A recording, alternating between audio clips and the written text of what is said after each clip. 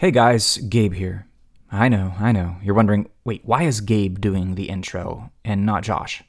Well, my illustrious co-host is off to Uganda once more and has left the care of the podcast and its intro to yours truly. So, I'm sorry, no Scott Stapp impersonations or random outburst of singing your favorite Journey songs in this episode, but oh, the liberties I could take to share with you some of the most embarrassing stories of college, Josh.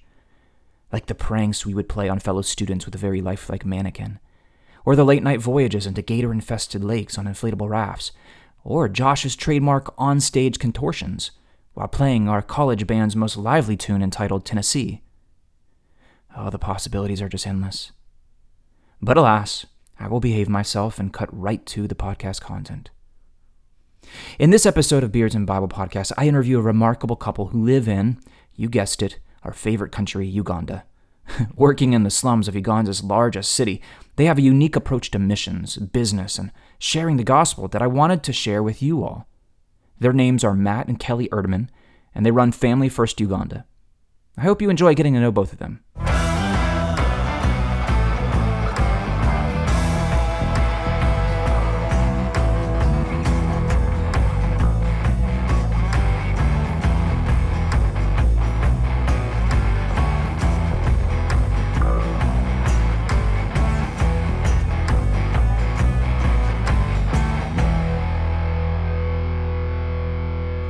Welcome back, guys, to episode 34 of the Beards and Bible Podcast. And I know it sounds weird to have Gabe be doing the intro and the bumper and all that. You're used to Josh doing that, and he does a much better job at that. But it's kind of interesting story here. Josh is actually, at the time of this being published and posted online, he is actually in Uganda right now for his third or fourth time there in Uganda. And so he gave me the go ahead and record our 34th Beards and Bible episode. So welcome and thank you for listening. And I am sitting here and flanked by two people I have recently met and befriended, Matt and Kelly Erdman. And I'm sitting here in my mom's dining room recording this, and so it's a little bit more informal setting than what we typically do with the Beards and Bible podcast. But I met them a couple months ago about a month ago in my third trip to Uganda. And we initially connected online through Facebook, and they reached out to me, and I said, next time I'm in Uganda, I'd like to visit you guys and stop by and see you and meet you in person and see what you're doing there. And so we did, and I was really impressed with their model, and I said, next time you're in the States, please come through Alabama and visit us and get to know us a little bit better. So here we are, sitting at my mom's dining room table and recording Beards and Bible episode with you guys. So thank you so much for your willingness to come. And you guys want to say hello to the Beards and Bible listeners? Hello. Hello. We're happy to be here. Yeah.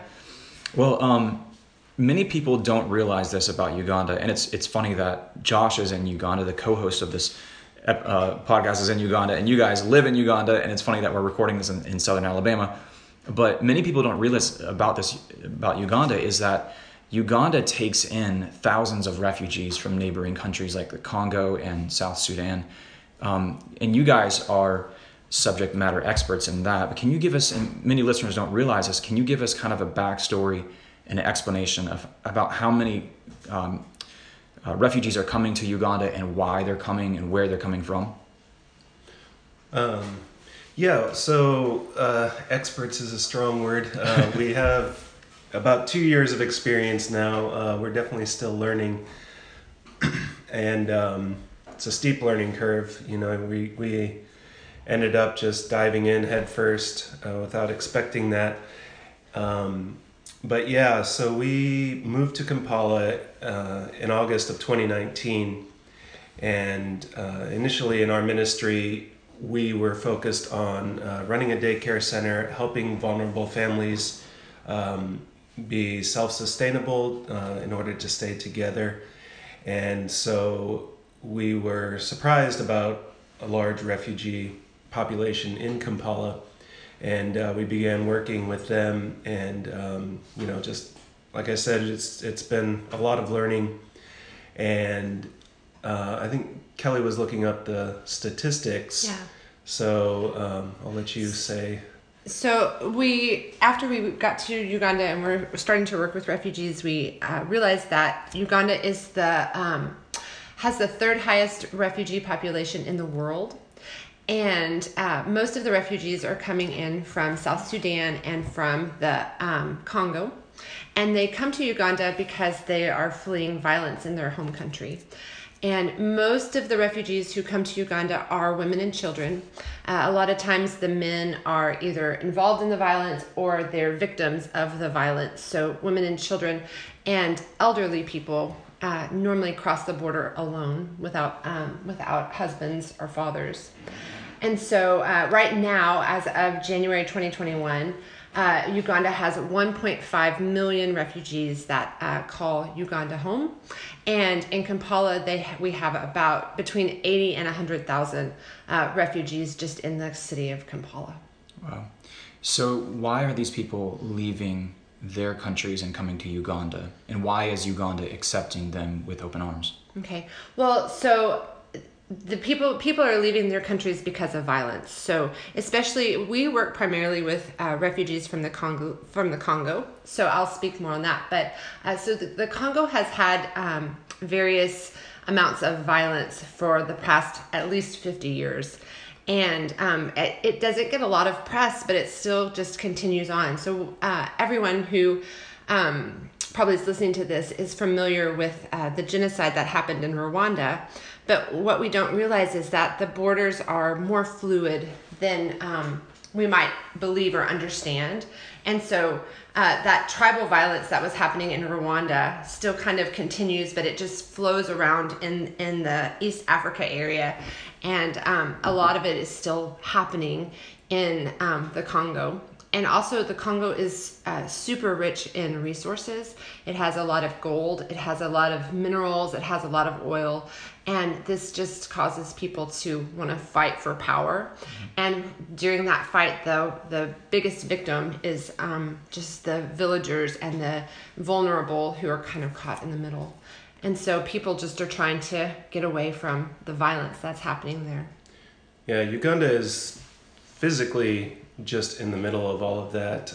So it's a natural location for people to come to. Uganda went through its own instabilities in the 70s and 80s, and so it has the Ugandans have worked very hard to create stability, economic stability, and peace in the country. So they work with the UN. The UN is very supportive of the refugee situation. So they have large camps there where people initially come, and they're supported in the camps. But oftentimes people will come into the city, try to improve the quality of life. The camps are kind of the bare minimum of what people need.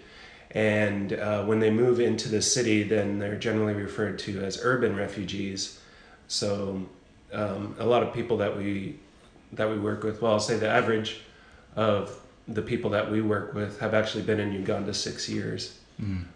So that's something we'll touch on about this issue of, well, what's happening? Why is it taking so long for people to adapt to the new environment? But yeah, it's a crisis for sure. Yeah, and it's difficult to say like who's doing what, but UN and the Ugandan government are working together on the issue. Now, what is Uganda's long-term plans, and what is their strategy in coping with and dealing with this crisis? Is there a plan in place in the Ugandan government? Functionally, no. From what we've seen, people are basically just carried for a while and effectively dropped. There is still kind of the UN, UNHCR in particular, is sort of an arbitrator. They're kind of the final say about what happens with refugees in more extreme situations like legal problems and things like that. But a lot of refugees in those years will move around from one organization to another and eventually wear out their welcome, essentially, and basically be on their own in not much better condition than they arrived. So as far as what the official stance is, I don't know, but functionally, there's really no long-term plan, at least not one that's working. Okay. So this is what kind of prompted you guys to start Family First Uganda, which is a nonprofit organization. And you guys kind of have an atypical model with, you saw kind of a niche of a need with the refugee crisis in Uganda, and you started kind of an atypical model where you're not just going in and just giving out food or giving out money and all this stuff, but you're creating a system and a curriculum of getting people to a point of sustainability and self-sufficiency. Can you explain a little bit about what that model looks like? You take someone in day one and walk us through that model, if you don't mind. Sure. So we actually have been working in East Africa for 8 years. We started our journey in Tanzania, and we were in Tanzania for 6 years and now 2 years in Kampala. So we've learned a lot about how to do aid well. And one of the big things that is super important to us is that it's adaptable to the needs of the people that we're working with, because what we want to do is be effective. So when we got to Kampala, we were bringing with us a model that had worked for us in Tanzania, and that model was centered around providing high quality, low cost daycare for vulnerable families, because that was something that we saw kind of as a vacuum that was missing for resources for families. And so when we got to Uganda, we started a preschool center. And one of the things that's important to know is that we are actually partnered with the Catholic Church. And through that partnership, we get to use one of their facilities. And that facility is located on the edge of a really densely populated resettlement area for Congolese refugees. So most of the time when refugees come out of the camps, they tend to resettle with their own countrymen. And so we work in an area that has tens of thousands of resettled Congolese refugees. So we started our daycare center, and we just opened. And when that happened, we filled up very quickly with children that are refugee children. And we were doing that program, but what happened was that COVID shut us down. And so we went through the COVID lockdown. Uganda had a pretty severe COVID lockdown. And when we came back from the COVID lockdown, what we saw was that people were hungry.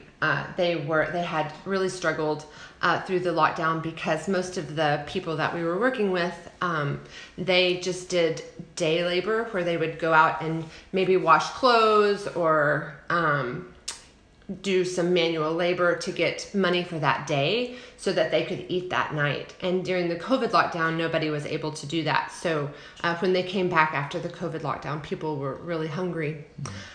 So what we started at that time was that we started to do working with the parents, because we wanted to help them to get on their feet. And we wanted to do it in a way that was permanent and sustainable, and that didn't cause them to be dependent on us in the long run. So we started to do business loans, and we did 18 business loans with that first group. And so then after that time, we learned a lot about that, and we've revised our model a little bit so that now we have what is a year-long program that people come in, and we provide trauma counseling, we provide education in how to do a business, and then we provide a business loan. So it's a year-long program. Yeah, and then with the kids, we've just had to be creative. We were allowed to do a form of homeschooling where the teacher actually travels to the home of the kids, and so the teacher would visit a couple homes where the kids would meet, a few of them at a time would meet together, and so we were able to do some education that way. Our main goal with the children, and part of our selection process, is looking for preschool kids and preparing them for what in America would be called elementary school. So like starting first grade, to give them the best chance possible to do well in first grade, and help them keep moving forward, encourage them that way, as well as the parents. So it seems like your efforts are kind of twofold, if I'm not mistaken. Like you have the preschool aspect and supervising and training and teaching younger children, but then you have the business aspect of getting the parents or the mothers or the fathers of those children that you're supervising and training, getting them on their feet, equipping them to start a business, you're doing grief counseling with them, financial stewardship and personal finance classes with them, but then also giving them a small loan with which they're expected to start a business. And then they come back and make payments on that loan. Now, how successful has this been? How many businesses have you started, and are those still going to this day that you know of? Yeah. We've started, so far we've started 21 businesses, and we would say that 18 out of the 21 are successful. And how we measure success is that the business is sustainable. That means that they are able to continue to sell their product or distribute their product and then buy more stock. So they're reinvesting in their business. And then they're also able to make enough profit so that they're able to pay for their rent, their food, and school fees for at least one child. So that's our markers for success for a business. So 18 out of the 21 businesses that we've started in the last year are considered successful. And so this really focuses on preserving the dignity of those that you're trying to help. Yeah. And breaking that poverty cycle, but also entitlement cycle that you see many times within refugee camps and displaced people. One of the things that we were really seeing, and one of the things that we really wanted to target, was the fact that refugees really had to monetize their trauma. And what that means is that they would go from organization to organization trying to get support for their families. And to do that, they would go to each organization and tell their traumatic story again and again. And the outcome of that was that their trauma was never being resolved. They just continued to live in this grief cycle and this cycle of victimhood. And they were doing what they had to do to survive. And they were doing what the system was designed to do to help them. But what was not happening was that they weren't just breaking free from that and having an independent future. So our goal for each family is that they are able to break the cycle of poverty and also to break the cycle of dependency, so that they're able to just have a bright, independent future that's sustainable and continues on without the need for assistance from us or from any other aid organization. Something that's new to us, we've worked in East Africa for 8 years, but we just started the counseling portion of our program, and that's really one of the most important things. There is overlap between our business program and counseling, because the main message is that, you know, your life is not over. This is not all that it has to be. There is hope. You're capable of more than you think. You know, so many other things like that. I think people can kind of imagine after years of effectively being passed around, after the initial trauma, after escaping all of that stuff, it's really hard to feel hopeful. And so we've really changed from kind of a practical viewpoint to more of a emotional priority, I guess, to try to just change the mindset. Because once people really believe that they're going to be successful, that they can have a bright future in Uganda, then everything else becomes easy.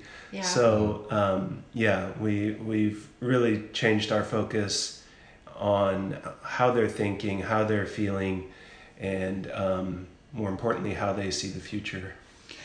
Yeah, I was going to say there's probably, would you say hundreds, if maybe even thousands of mission organizations based out of Uganda. There's all kinds of mission organizations, and some of them, you mentioned, Kelly, they can get aid wrong, or you can give to where it hurts sometimes. But what are some examples, and what are some things that people maybe want to avoid? You know, we do these well-intentioned mission trips and take teams overseas and do these outreach programs and everything. And a lot of people have the greatest hearts and the greatest intentions. But what are some situations you've seen, and just in your experience, where aid is done poorly or giving actually has hurt those people that you're giving to? Yeah, I'll say something first that I don't think we've discussed at all. So there's something called referred trauma. I forget, there's another term for it as well. But it's basically like when you work with traumatized people, you feel the trauma as well. I mean, it's difficult to hear all of those stories. For me, it's very, very much a first-hand thing. And the natural reaction then is to just make that go away, you know, in the most immediate sense. And so I think that's probably, you know, like you said about good intentions, you just feel that compulsion to give whatever they want. And, you know, whatever you ask for, you want to give it because, you know, they're traumatized, you feel traumatized, and you just want to make that go away. And so if they need food, you give them food. If they need rent, you give them rent. And those are legitimate needs, but you also have to take a step back and see that this has been going on for years, and it's time for something different. So, maybe Kelly can speak to the details, but I just thought of that. You know, that it is coming from a place of feeling pain, feeling their pain for them, and some of your own. It's just it's difficult to kind of take a tough love approach, and it's sort of a long-term approach as well, because that is just your initial reaction. It's just, oh my goodness, what can I do for them? Let me do it now. I think we're all probably familiar with the saying, if you give a man a fish, he eats for a day, and if you teach a man to fish, he eats for a lifetime. And I think that there should be an addition to that, in that you can both give a man a fish so he's not hungry in the immediate, and teach a man to fish so he eats for a lifetime. And I think that's kind of more our model. And but a lot of times we just see that what we want to avoid is handouts, and we don't want to avoid handouts because we want to be stingy. We want to avoid handouts because there's dignity in working for what you're getting, and it's valued more, and it's more successful. I mean, we don't just say that. There's so much research on the difference between giving versus working for something, especially in the aid setting. So we're really using the research to design our model as well. But some of the things that we see in aid done poorly is just giving things that meet the immediate need, and then not digging deeper into the whole person. And so there's so many organizations that, like Matt said, see the need and they want to meet the need, and they do, but what they don't realize is that they're cultivating a cycle of dependency in the people they're working with, and that cycle and that mindset is really hard to break, because like human beings just naturally want to get what's easy instead of to work for what is long-term, what is a long-term solution. And so I think that we just see a lot of organizations, and we've been guilty of it ourselves as well, for sure, doing that. And then the other thing that's super important is to stay in your lane. Like, we do certain things really well, but sometimes, like, we'll have medical needs that come to us that it's really difficult to not want to meet some of the medical needs. But if we start trying to meet medical needs and give food and start business loans and work with kids, we're spread too thin. So something that is so important is to be able to know the other organizations and know what they do, so that when something comes that's outside of your scope, you can refer to other organizations and have a partnership, so that you're doing your thing really well, and then they can do their thing really well. You know, your website is familyfirstug.com, where you guys can get more information, you can give. But I wanted to ask you kind of more on a personal level, what would you say is a moment when you both realized, you know what, we're not called to work your typical and follow the American dream kind of job and work up the corporate ladder kind of situation?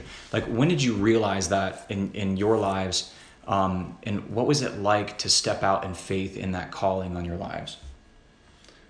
Well, phrased that way, it was easier for me because I was never trying to have a normal job and climb the corporate ladder. it was just a slow process. You know, we both grew up as Christians, although that has the pros and cons. So we had seen missionaries from Africa, and we were like, oh, we don't want to do that. But you know, we always felt, you know, that there's something that we need to do for others, for people in need, just in a very vague sense with children. So that from, I don't know, from an early age for me, but definitely from the beginning of our marriage, that was just kind of a casual conversation that would happen. And yeah, I would say it's more of a gradual process, that there was never a time where the bright light shone from heaven. Yeah. And it was like, you know, this is your mission and calling. The opportunity did come for us to start working in Tanzania, and so we responded to that. Yeah. But you can say how you feel about Yeah, it. I mean, I think that that's really true. It was something that we had always talked about, something that had been on both of our hearts before we were married and then after. One of the big things, too, is that we really wanted to raise our kids in just to have exposure to different culture and a life of service. And so, and we didn't feel called to ministry in the States. And so when the opportunity came for us to serve in Tanzania, I think that there was like an aha light moment for me, but where I was sitting listening to it and I thought, this is for us, this is what we're going to do. And then we just pursued it kind of single-mindedly. And yeah, so we moved over there. Our kids were 3 and 5 when we moved. There, we probably didn't think we were going to stay as long as we did, but God just kept educating us. I mean, He just educated us and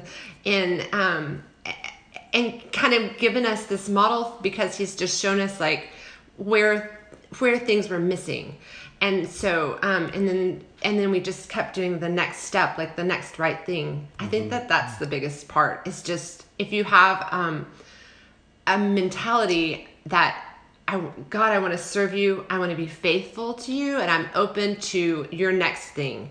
And that's always my prayer, is like, just show us the next thing, show us the next right step that you want us to take, and we'll take it. And it's just been a progression of that. Yeah, there's things that feel good or bad, but there's not really like good or bad experiences in a way, because you can learn from everything, and you know, that's the way to turn lemons into lemonade, so to speak, is to take the things that are difficult, the things that feel bad, and say, wait a second, what's the message here? What can be done better, or what can be done in a way that is not so painful, or something like that. And so that, yeah, we've always tried to keep our focus on that, because we have gone through a lot of change, and that, you know, that's part of my answer is that I still don't feel like we have the actual calling yet. It's just year by year, things change, and we adapt, and we learn, and we grow, and so we don't know exactly what things are going to look like 2 years from now. But we do have faith that it will be better. We'll be more equipped and all of that. So living and serving and expanding the kingdom of God in East Africa. What has been the biggest lesson for you guys? And just experiencing all the different stories and different needs, and seeing poverty and desperation. For me, it's to be humble.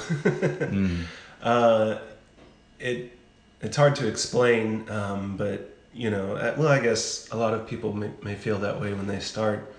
But it's like, once you see what's going on, you know, you feel like, well, I'm here to fix it. You know, you've stood at our property looking over this huge area of poverty, and it's just constant turnover, and it's never going to end. It is the sad fact. No matter how many people we help, the whole area is just going to be filled with people in need again in a matter of days, really. So, yeah, the biggest lesson is to be humble. You're not there to change the world and be a hero. You're there to do what God's called you to do, and, you know, to just take joy in every single person when you see their life improve, when you see things change, when you see them go from despair to hope. And just don't don't fixate on trying to solve the problem or the end of the problem, and just be humble and go day by day. Yeah, I think for me, the biggest lesson, I guess, has been that our hope is really only in Messiah, and that safety is an illusion. And that some days I'm just like, Jesus, just come. Like, there's so much pain and suffering in this world. And so then after that, you just think, okay, our hope is only in Messiah, and that he's coming back, and that he's going to redeem. And how much is he going to redeem Africa? Because it's just suffered so much. And I just can't wait for that redemption. And it makes me also just feel honored that I get to be even a tiny part of making things better.